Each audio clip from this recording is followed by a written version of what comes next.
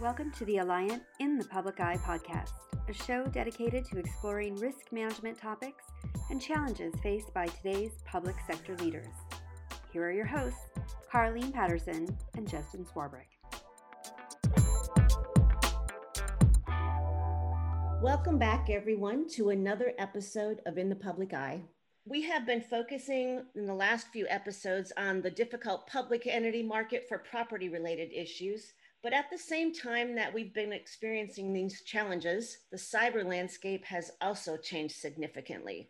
So today, Justin and I have invited Susan Leong, who leads our public entity cyber team, and David Reese, with whom we work in London, to discuss the cyber market for public entities both here and abroad. Susan and David, we are really happy to have you join us. But before we get started, can you each tell us a little bit about your roles at Alliant and Howden? Thanks, Carleen and Justin, and thanks for having us. I am the cyber line of business practice leader for our public entity practice. And I started actually out in reinsurance over 15 years ago. And I moved over to Asia about 8 years ago to work specifically on cyber. And now being at Alliant, I have been able to luckily marry the reinsurance as well as the public entity and the cyber line of business all together. Thanks, Susan, and hi, Carleen, and hi, Justin.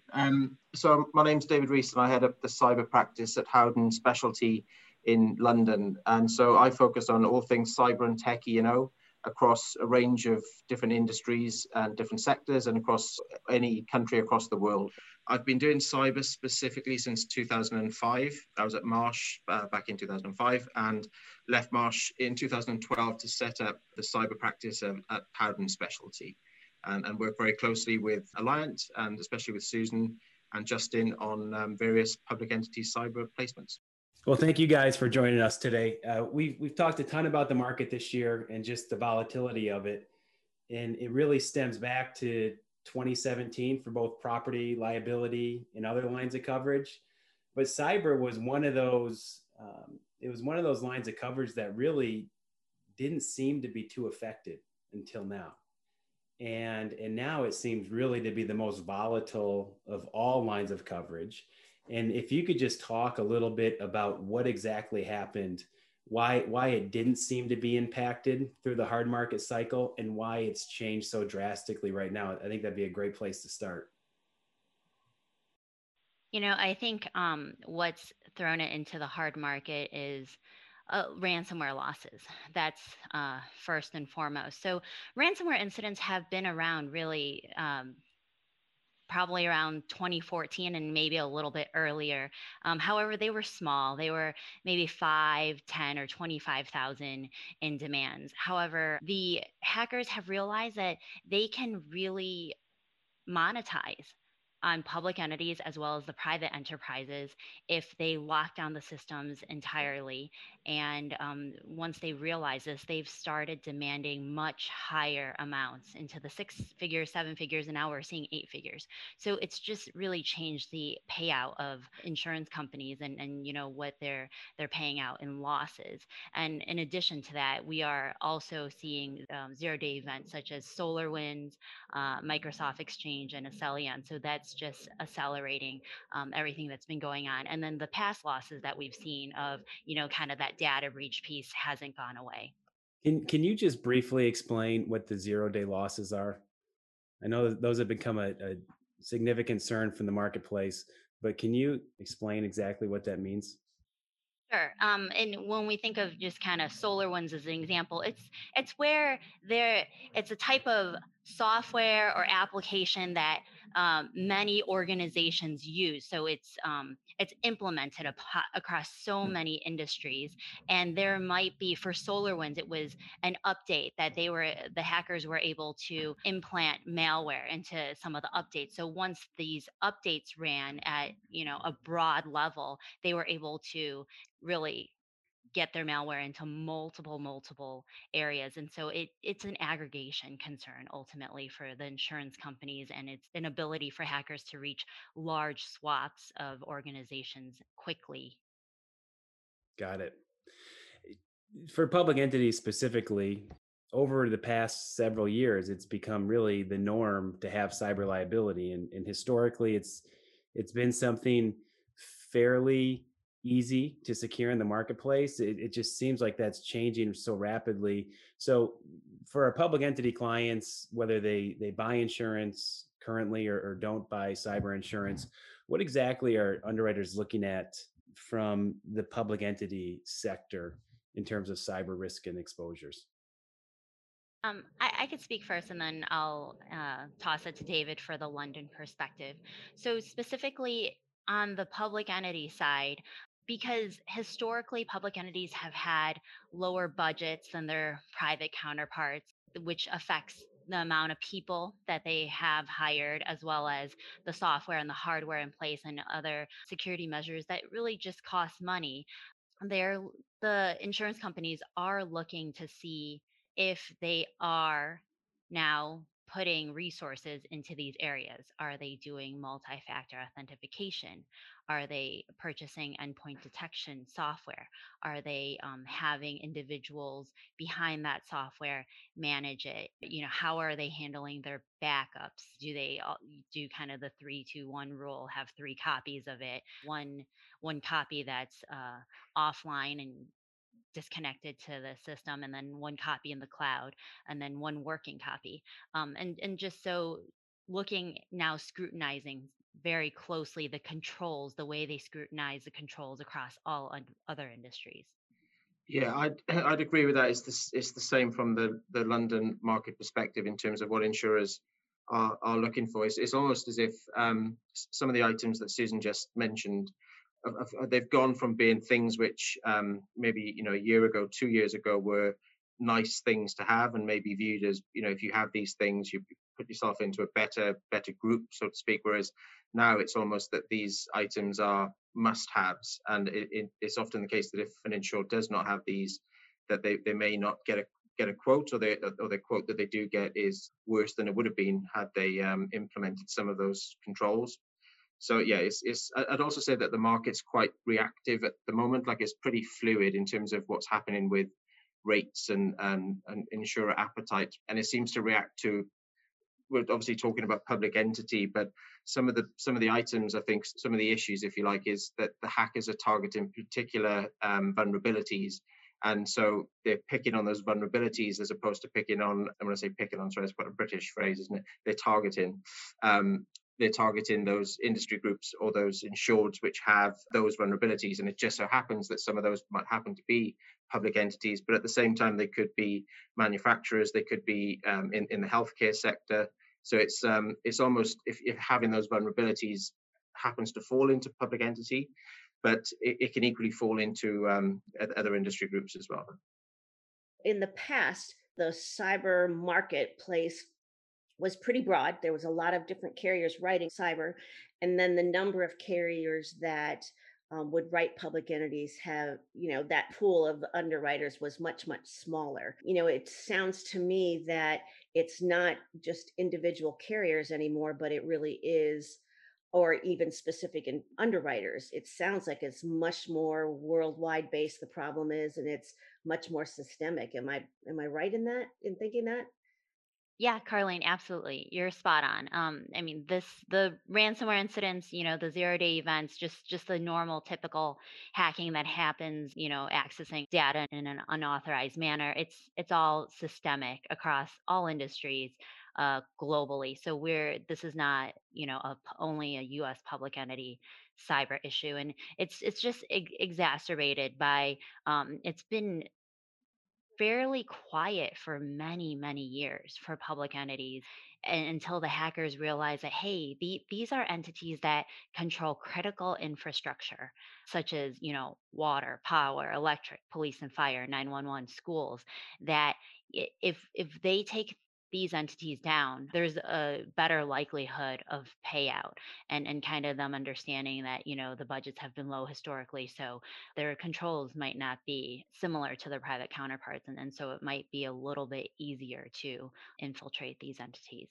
And then just really from, an insurance company standpoint, they're just paying out a lot in claims in every sector, including public entities. So that's part of the reason that we're seeing that it's systemic, because, a lot of these insurance companies, they're not just domestic here. They have Lloyd syndicates, they're global, they're in multiple countries, et cetera, and they roll up into one or very few balance sheets and financial statements. Susan, you had mentioned the ransomware epidemic being a key driver to this market and why it's hardening so fast and the size of those claims. For those of our clients and public entities out there that purchase cyber liability, they know that that's one of the coverage parts. That's a trigger on the policy, and an insurance company will actually pay a ransom. In some case, have we created our own worst enemy by having that coverage included on insurance policies and actually paying these ransoms over the years? I'll take this one first, and I'll also ask David for his perspective in London as well as the Bermuda markets that he works with. That definitely has been discussion, and I think just from a human standpoint, yes. If you go to the well and there's water, that you'll probably go back to the well and keep getting water until it's dried up. And I think we're at an inflection point in the industry where, as you said, there's the payout of the extortion payments from the insurance companies. And for the most part, up until very, very recently in the last 12 months, they've been full limits if the insurance company approves of it in writing. And now we're starting to see them sublimited, also co-insurance, as well as excluded in some extreme cases. Yeah, and to add to that, I agree. I think there must be a feeling and a sentiment that having this insurance coverage under a policy does sort of feed the problem to a certain extent, and that's certainly exacerbated by fairly recent events actually involving certain insurance companies that suffered cyber events. And there's been a bit of a panic within the cyber insurance community from the perspective that there's a thought that hackers are actually trying to steal the data within the insurance company to find out exactly who's buying cyber insurance, what extortion limits they have in order to target those entities with the higher limits. And so there is an argument to say that having that cover has funded the problem, but at the same time, there's also an argument that without that cover being available, the repercussions of the cyber event to particular insureds in public entity and other areas too, the financial impact would have been far, far worse had they not been able to pay that ransom in terms of the business interruption, the damage to data, and the knock-on effects from the event. And so it's almost that having that insurance did help avoid a worse situation. But I certainly do think that in order to make this problem go away, there needs to be more involvement from governments in terms of trying to focus down on these hackers, these groups, and trying to put a stop to them. And things like freezing Bitcoin wallets and things of that nature where these funds are stored. So that there's certainly things which people can do to help this problem go away. Yeah, I remember when we would talk about cyber, it was all about the services. It was having somebody there to call right after you had a breach, and that was the value of the policy. But in the past 2 years, we've just seen a flip of that. I mean, the services are still important, of course, but we've seen just such massive payouts that it's no wonder that the market is where it is today. Have you seen any particularly interesting claims or large claims worth noting? Yeah, sure. I can take that first if you want, Susan. Just I've seen a lot, I suppose I'll start by saying, and certainly seeing, as Susan touched on earlier on, the ransoms themselves are substantially bigger these days. It's not abnormal to have ransoms in the tens of millions, and certainly seen a few of those. I think one of the worst I've probably seen involved a hospital network in the US. It was actually the way in which the hackers got into the network was the problem in the first place. It was actually essentially the CISO clicked on a phishing email, which was successfully blocked by the firewalls and the systems in place to block such phishing emails. However, he managed to click on one on a personal device. But due to the amount of sort of leeway that he had within the network and how people could jump from one part to another because of his rights, then it ended up pretty bad and basically spread across the entire hospital network. The ransom demand was large to start off with. It was around $30 million. it did get paid. It was negotiated down, but it got to the point where the hospital was in the process of having to move people around into different hospitals in order to get care because they just couldn't function. And so I think I've seen a lot in terms of large ransomware losses, but when you started to see obviously like an impact on, actually on human life, it was quite a severe case. And similar to David, we at Alliant have seen quite a bit in public entity, both in frequency and severity. They've increased substantially year over year. The one that comes to mind is actually it's your quintessential hack during a holiday. Everybody was not around. It was a very large school district, and it just had thousands of servers affected immediately, and it was a seven-figure ransom demand and still being worked on. They're still making sure that everything is cleaned out of the system, and that they can move forward in the way that they were before. Those are large claims, obviously, and probably hit the press that we've all seen in the media. But it's not just the severity piece; it's the frequency too that we're seeing, and it's the the $200,000 claims that are probably having a massive effect. Yeah, and these claims, the way they hit, we're used to where they only hit one coverage part in the past, which is typically, that piece where you have to notify individuals and maybe provide some credit monitoring and a call center thereafter. But with these ransomware incidents, and why they've exacerbated the hard market, is that they hit multiple coverage parts. They hit potentially those three that were just mentioned, sometimes business interruption, data recovery, if there's any type of negotiation or payout, they hit the cyber extortion piece. And then if there's some sort of class action, it hits the liability piece. And if the government finds out that all the steps under laws and regulations weren't taken, it could hit the governmental fines and penalties piece as well. So as you can see, it starts adding up very quickly. So in some of these cases with the claims that you talked about, were there steps that the entities or the clients could have taken to avoid it? Are there some loss control things that they could have done? So, like for instance, with the hospital, were there redundancies, or is there something that they could have done to avoid that huge claim? Or is it something that because they got in with the malware and everything else, there wasn't really any kind of an alternative? Yeah, certainly. I mean, in that particular case, they could not have, if they'd not clicked on the link, that would have certainly helped. But I think just knowing what happened on that claim, and then on other claims that we've seen, there's lots of things which can help. And you touched on one, just their redundancy. So backups. When this kind of event happens, that's one of the first things that is looked at is the, are you going to pay or are you not going to pay? And if you've got backups and you can back yourself up from those backups to the same sort of point as you were prior to the event, then there's potentially a need not to pay the ransom. So having backups which are separated from the network is certainly a good thing.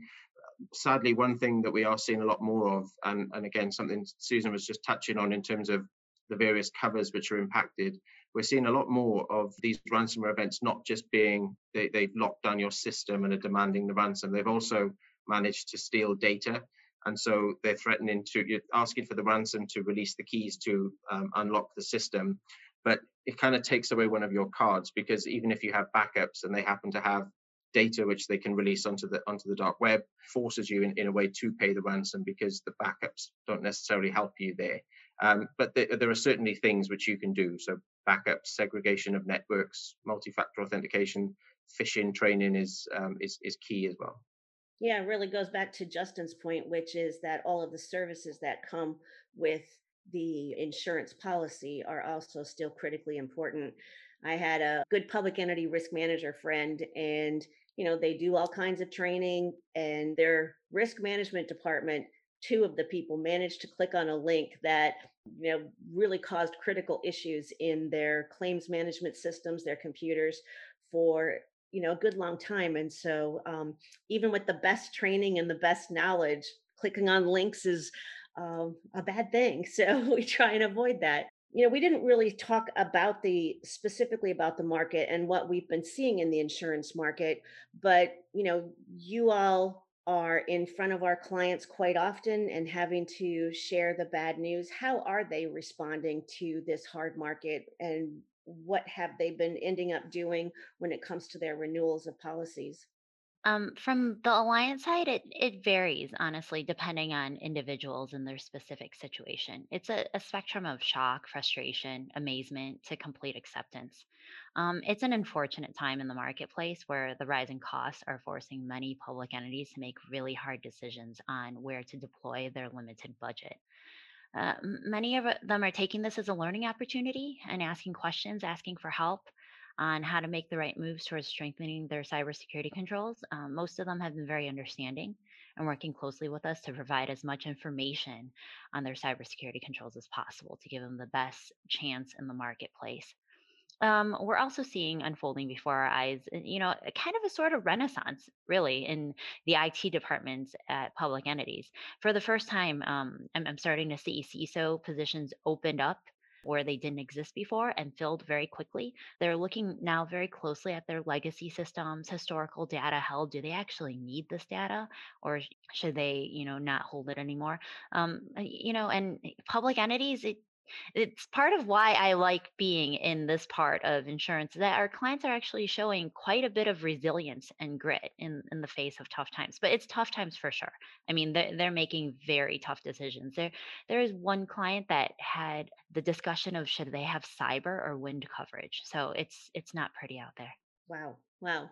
So, how do you, as a broker, prepare yourself when you're facing these clients to make sure that we're bringing the best product to the table? David, you want to take this one? I'll go after. Sure. So I think having information is key, and I think obviously preparing an insured and advising them on the marketplace in terms of what's going on in order to educate them and give them, I guess, realistic expectations about what can happen. I think information is certainly key, just because it allows you to obtain the best possible terms that you can, and as I've mentioned earlier, in some cases just obtain terms. And so it's working with the insurers and pushing forward the idea of this particular insured having these items, and ticking the right boxes, and therefore making them less of a risk and less susceptible to ransomware events and things of that nature.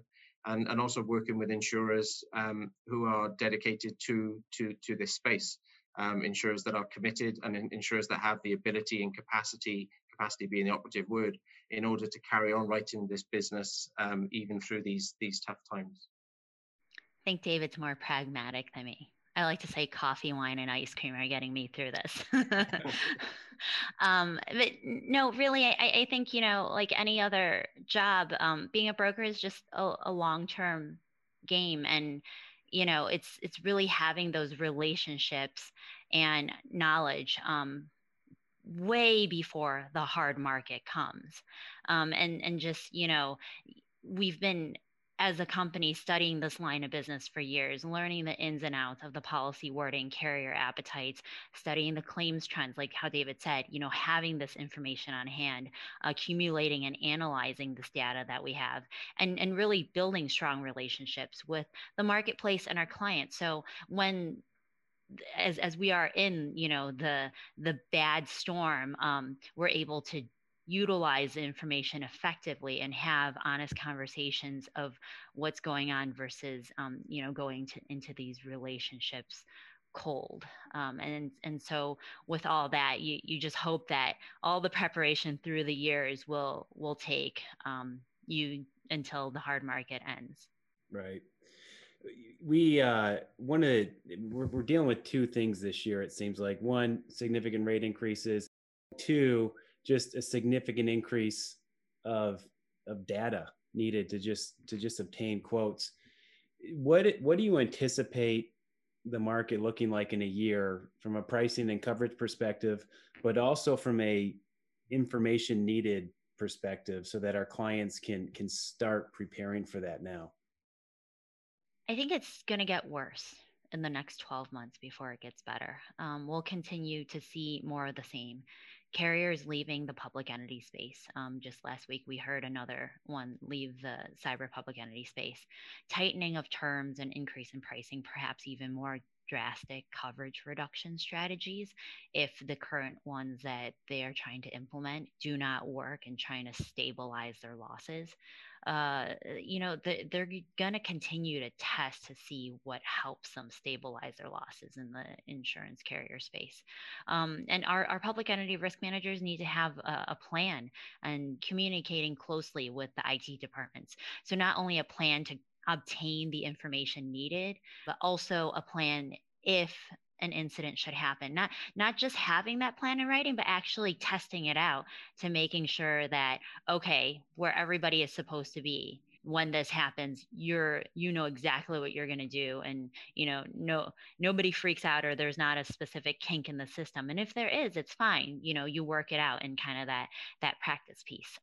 And then really just more education on best practices and communicating all this that they're doing back to the insurance companies, because that's what the insurance, if you're filling out an application and the question just says, do you have this, yes or no, and you're working on it and you're going to complete it in the next 2 months, you know what, grab a Word document and put that information in. Or if half your applications have multi-factor authentication, then grab that, or even pick up the phone and say, hey, I want to know why our other applications should have multi-factor authentication, and kind of think through that item, and if the budget is available, to work through it. So it's kind of holistic in seeing it from beginning to end, and then looping in all your partners as to what's going on in your organization.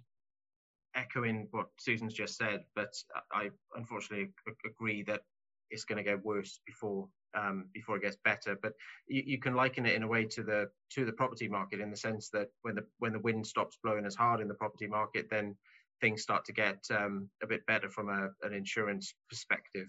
It's the same here. Just because we're not seeing any change in the trend and the severity and frequency of these claims, but with all of this focus on the cyber cover now, in terms of the questions that insurers are asking, and as much as they're insurer questions, they're obviously to the benefit of everybody in the chain. Obviously, the insured themselves, as well as the insurer, to have to pay less losses. But if more and more entities are paying attention to this and implementing these what are now classed as almost basic line controls, then it would have to move to a point where hackers are going to have to do something slightly different in order to achieve what they're currently achieving. And so weirdly, maybe this hard market and obviously the claims that we're seeing will come to something positive in the future. What you both mentioned with regard to the marketplace, and it's critical that the story that our clients are able to tell to the markets is really important. What are they doing? Before, IT was a tower over here, risk management was a tower over here, and they really didn't talk a lot. And it seems like more and more they're actually in the conversations and having conversations with our underwriters directly, and bringing the IT folks into those meetings, which I think is really helpful. And it goes back to the theme that we've been talking about, regardless of what the subject is, which is data is really important. So, as we're kind of wrapping up, Susan, this is for you, dealing directly with our clients here in the US. What do you think you would have said to them 12 months ago if you knew today what was going to be happening in the cyber market? And what do you think you would have told them? And, what will you tell them 12 months from now? Understand your systems and data. Document your understanding and have a plan on how you will protect your mission critical systems and data in a cyber incident. Unfortunately, insurance prices will go up to astronomical levels. I wish I knew 12 months ago how bad it would be. David actually was one of the first people that warned me of the hard market. He could speak to it, but I don't think that we both knew how bad it would be for public entities in the US. And so with that, I would ask that they budget much higher than anything that they've heard in the marketplace thus far, because, I know a lot of public entities work very strictly on budgets and, getting the approval from the board, et cetera. I think in the next 12 months, plan and budget. Have a continuous plan of how your organization is improving your cybersecurity controls. Test your incident response plans, your business continuity plans to see how it works, where the kinks are again in it, and then work it out when it's kind of that you have the safety net that this is not actually real, so that if, knock on wood, it does happen, you're a smooth running machine. And really, again, budget for your organization to improve your cybersecurity system. So not only budget for the insurance, but on the cybersecurity side. The insurance marketplace will continue to need data.